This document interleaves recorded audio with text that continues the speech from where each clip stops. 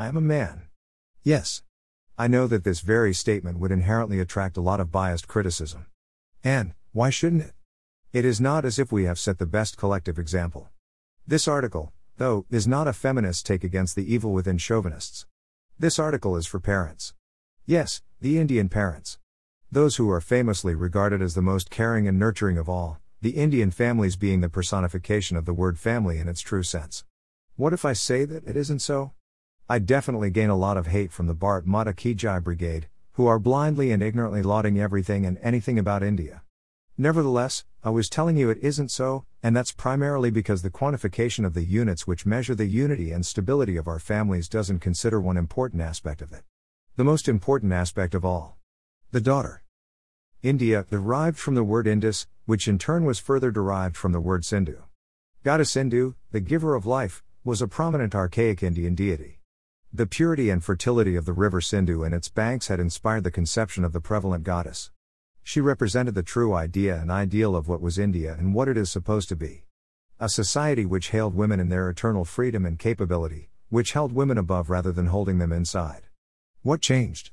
The feticide and infanticide aside. Let us talk about the women who unfortunately get to live a life in this country. Let's come to our daughters. India is very far away from great. It is because of the way we treat our daughters. One only understands the importance of freedom when it is taken from him. The Indian daughter is the most ignored and formally accepted prisoner in the world. They are convicts by gender. The moment they are born, a separate constitution is constructed for them.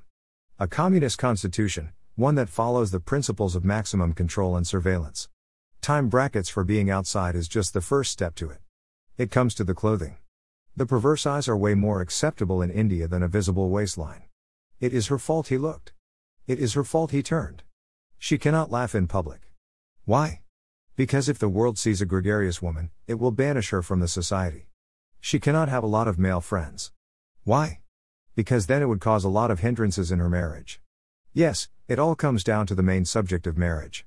The be-all and the end-all for Indian parents. Marriage is not a choice in India, it is a stage of life.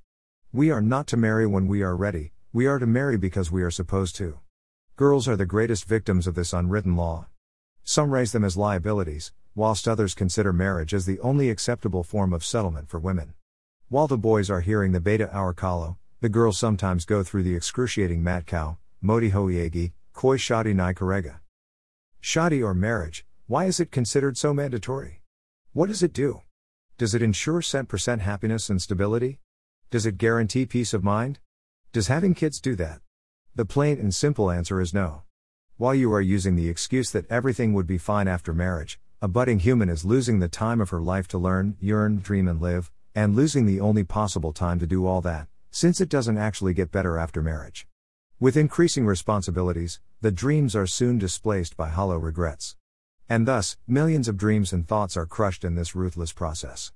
Neither does she ever gain the happiness once promised, nor does her life ever stabilize. Moreover, being trained the way she is, she would fear deterrence against expression of any form of grief and would always keep her hollowness to herself. Expression of grief by a woman is considered disrespectful in India, because they are expected to oblige involuntarily. This is being done for your benefit is all she ever hears. And her life comes to an end before even witnessing a hint to the said benefit. Why is all this done? For the society, isn't it? That's what they say. Always. That's their alibi. Culture and society. The Indian families spend more time gratifying the treacherous society than they do in keeping their daughters happy. It is high time that the parents realize that even at the end of the worst possible day, they would only find an honorable 5-minute mention in their neighbor's bedtime gossip. Why traumatize your daughters to avoid 5 minutes of inevitable, futile and immature judgment? What if she doesn't want to get married so early? What's the worst that could happen? She would break bread with you for a couple more years before getting a job of her own. Can't you spare a loaf for a little while? Maybe she already has a job of her own and her independence is only subject to your consent. Can't you let her live life as per her wishes? For her happiness? What if she laughs in public, or wears that pretty dress that she has always wanted to wear? Pondy auntie and Sharma uncle would stare and judge with their objectifying vision. Do you owe anything to any of them? Would their judgment harm your life, or even scratch it? Why don't you understand that they don't matter, but she does? Instead of teaching our daughters to fear the cruel world, if we teach them how to punch the world in the face, We'd have a much better world. What she wears, how she walks, what she eats, how she cooks, how outspoken is she, etc., all these don't matter and won't ever.